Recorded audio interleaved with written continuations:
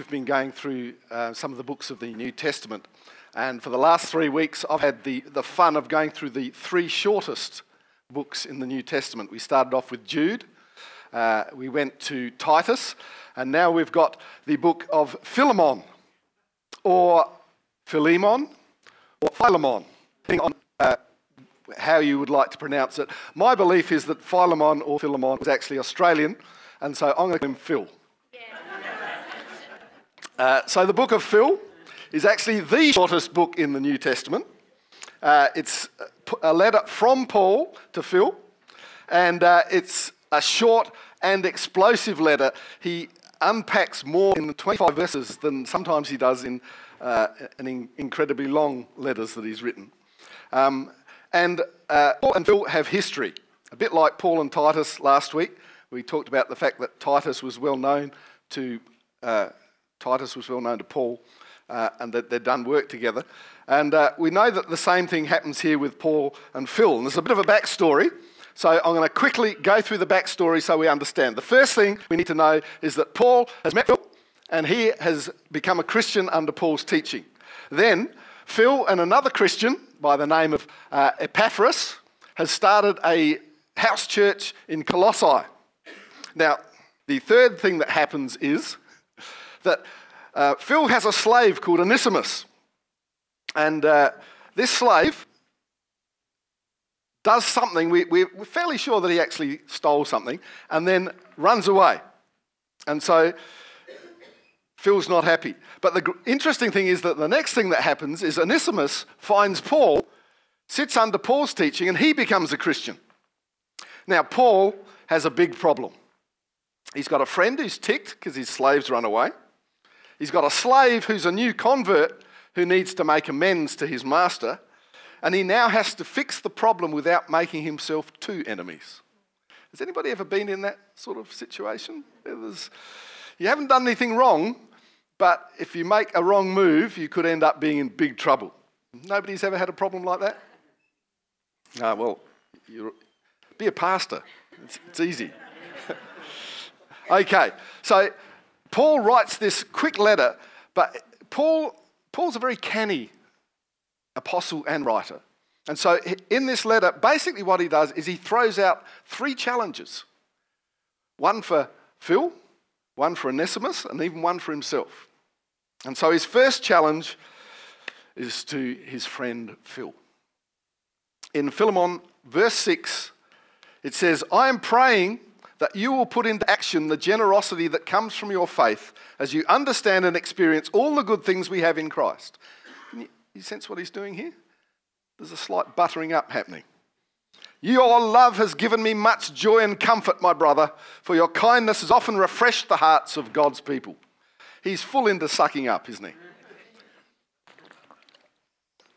And so he goes on. "That is why I am boldly asking a favour of you."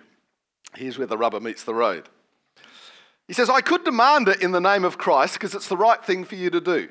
So there's a little twisting the knife there. You know, I'm going to ask you a favour which you ought to do anyway because you know you should. But he says, "But because of our love, I prefer simply to ask you. Consider this as a request from me, Paul, an old man and a prisoner for the sake of Christ Jesus."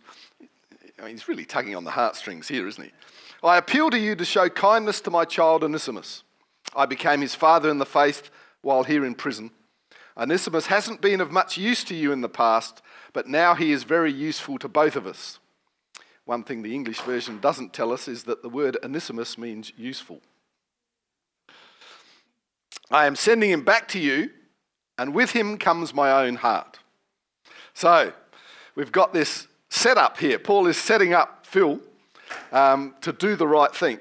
And so what he's asking him to do is to take his slave Onesimus back and not punish him for what he's done wrong. Now, who thinks that's, I mean, we don't know how much Onesimus stole or whether he actually, but he wronged Phil in some way. And so he said, okay, take him back, but please don't punish him. And you sort of think, well, I'd leave it there. You know, that's a big favour to ask. But Paul goes on. Verse 17, he is no longer a slave to you. What?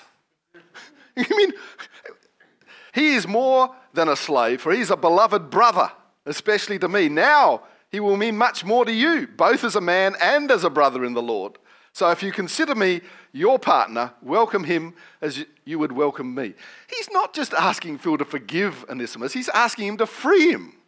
He's saying, don't think of him as a slave anymore, think of him as a brother in Christ. The cheek of it all. But the interesting thing is that Paul here in this letter has actually demanded of all three of them. You might notice that if you read the letter, there are no quotes from Jesus. There are no wise sayings in there. What Paul is expecting is to actually see the action of what Jesus has said. He is asking, he's basically saying to Phil, you know what Jesus told us to do. I want to see if you can do it. He's issued him a challenge. The second challenge he issues is, of course, to Onesimus. Actually, before I go on to that, let me just point out that Phil would have known about this. The Gospel of Luke actually quotes Jesus' words. He says, to you who are willing to listen. Who's willing to listen? He says, I say love your enemies. You're all going la la la now, aren't you? Do good to those who hate you. Bless those who curse you. Pray for those who hurt you. If somebody slaps you on one cheek, offer the other cheek also. If someone demands your coat, offer your shirt also. Give to anyone who asks, and when things are taken away from you, don't try to get them back. Do to others as you would like them to do to you. Isn't it interesting? That's one of those scriptures that most Christians assume that either Jesus was joking or that he wasn't talking to them. He was talking to the other guy. But you have to ask, what would Jesus do? I discovered an interesting statistic the other day. You know, Christian shops suffer from theft. I mean, Christians steal from Christian bookstops. Do you want to know what the most stolen item out of a Christian bookshop is? It's one of these.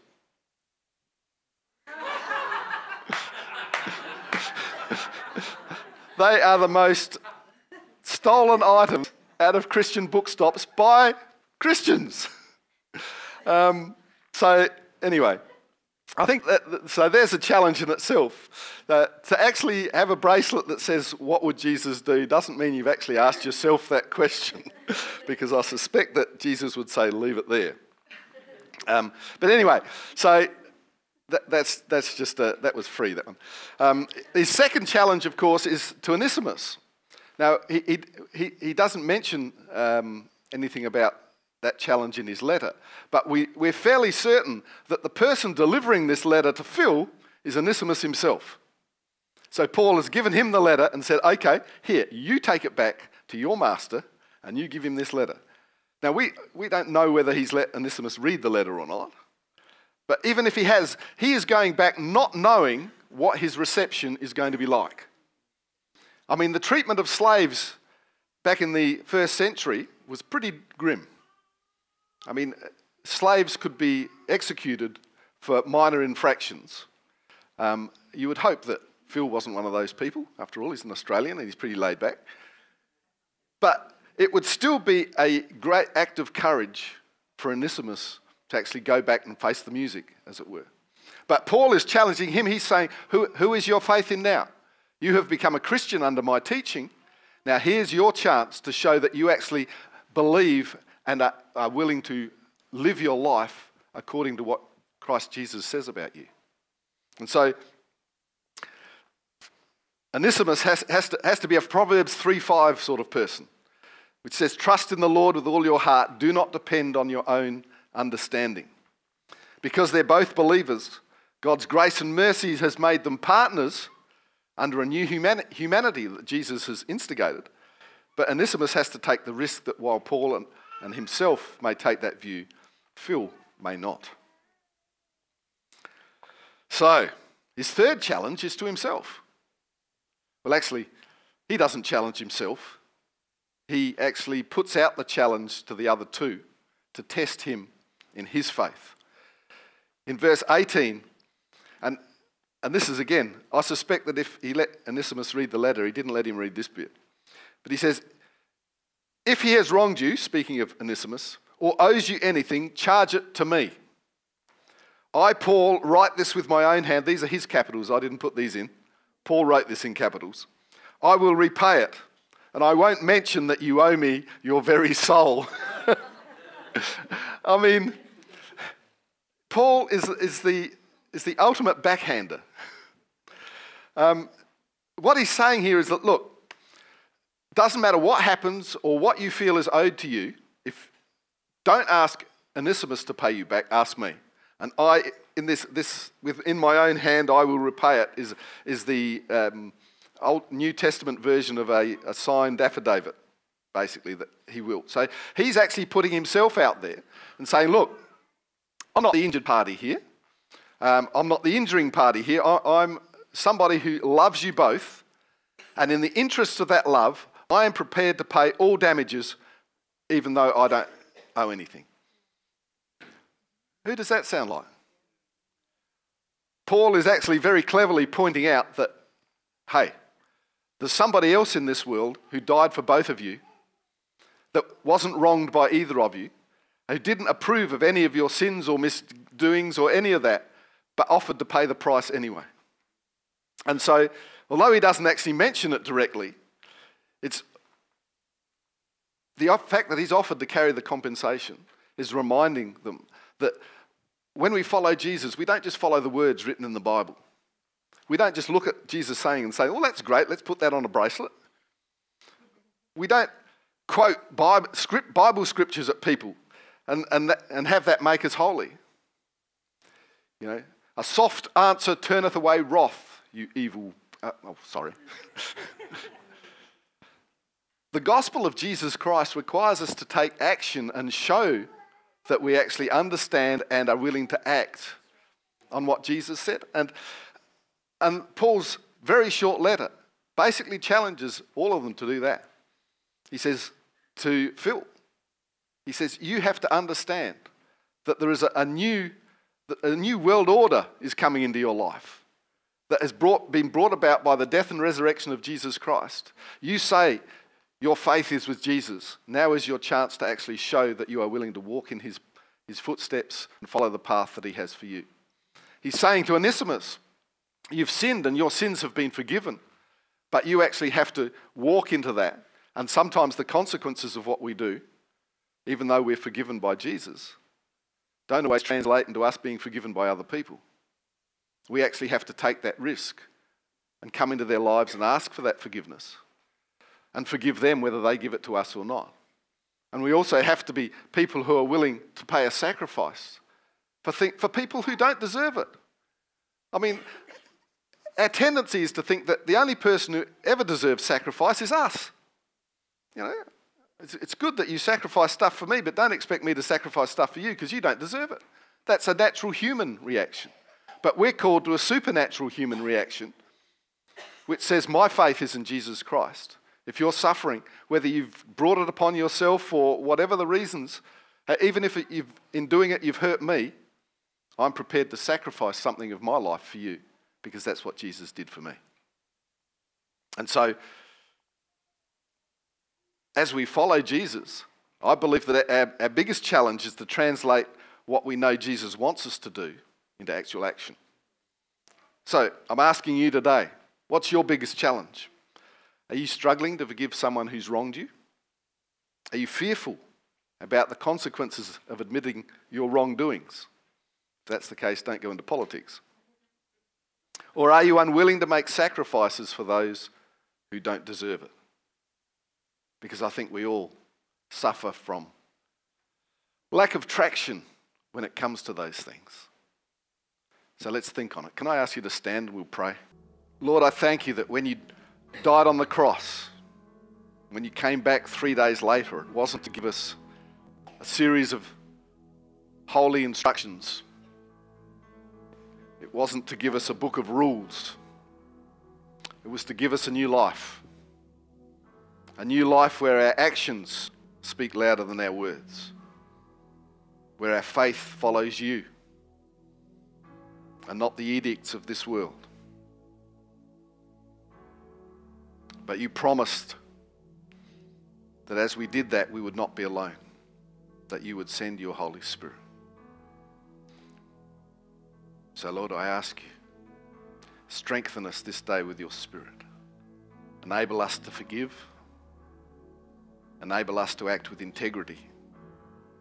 Enable us to be merciful, not through our own strength, but by the strength, the power, the grace, and the mercy of your Holy Spirit. In Jesus' name we pray. Can I ask you just to sit for a little while? One thing we do every Sunday in this church is offer people an opportunity to actually take on board the message that Jesus gives us to do what we have to do.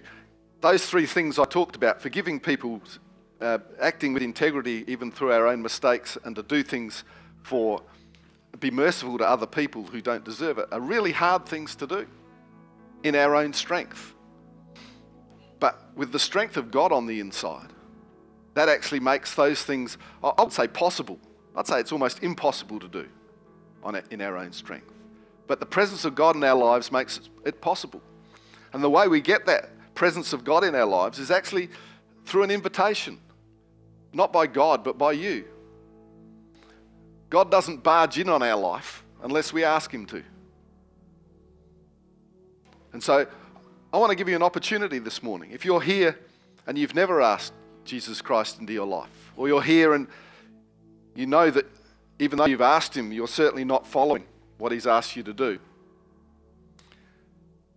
I want to give an opportunity to actually connect with Jesus, either for the first time or to reconnect, by inviting him into your heart. And we do that with a prayer. We just pray that Jesus comes into our heart, that we're prepared from this day forward to walk with him. We do that as a congregation, not as an individual. So if you're afraid of sort of being in the limelight, we're not going to ask you to do that. But I'd like to know who I'm praying with. So can I ask everybody just to close their eyes? And if that is you this morning, you'd just like to rededicate your life, or you'd like to make a dedication to follow Jesus, while nobody's looking around, just so that I know who I'm praying with, can you just raise your hand so that I can see it? Thank you. I see that hand. Thank you. Is there anybody else? Raise it nice and high so that I can see it. Thank you. Put your hands down. Can I ask everybody now just to open your eyes, stand to your feet.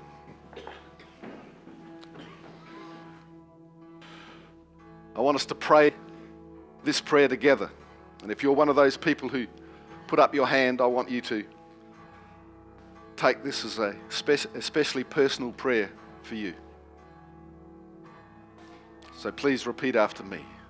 Dear Lord Jesus, from this day forward, my heart is yours.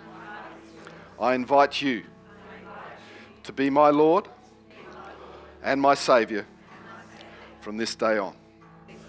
I reject my old life and take on a new life with you as my Lord and Saviour. Thank you, Jesus, for saving me. Amen. Awesome.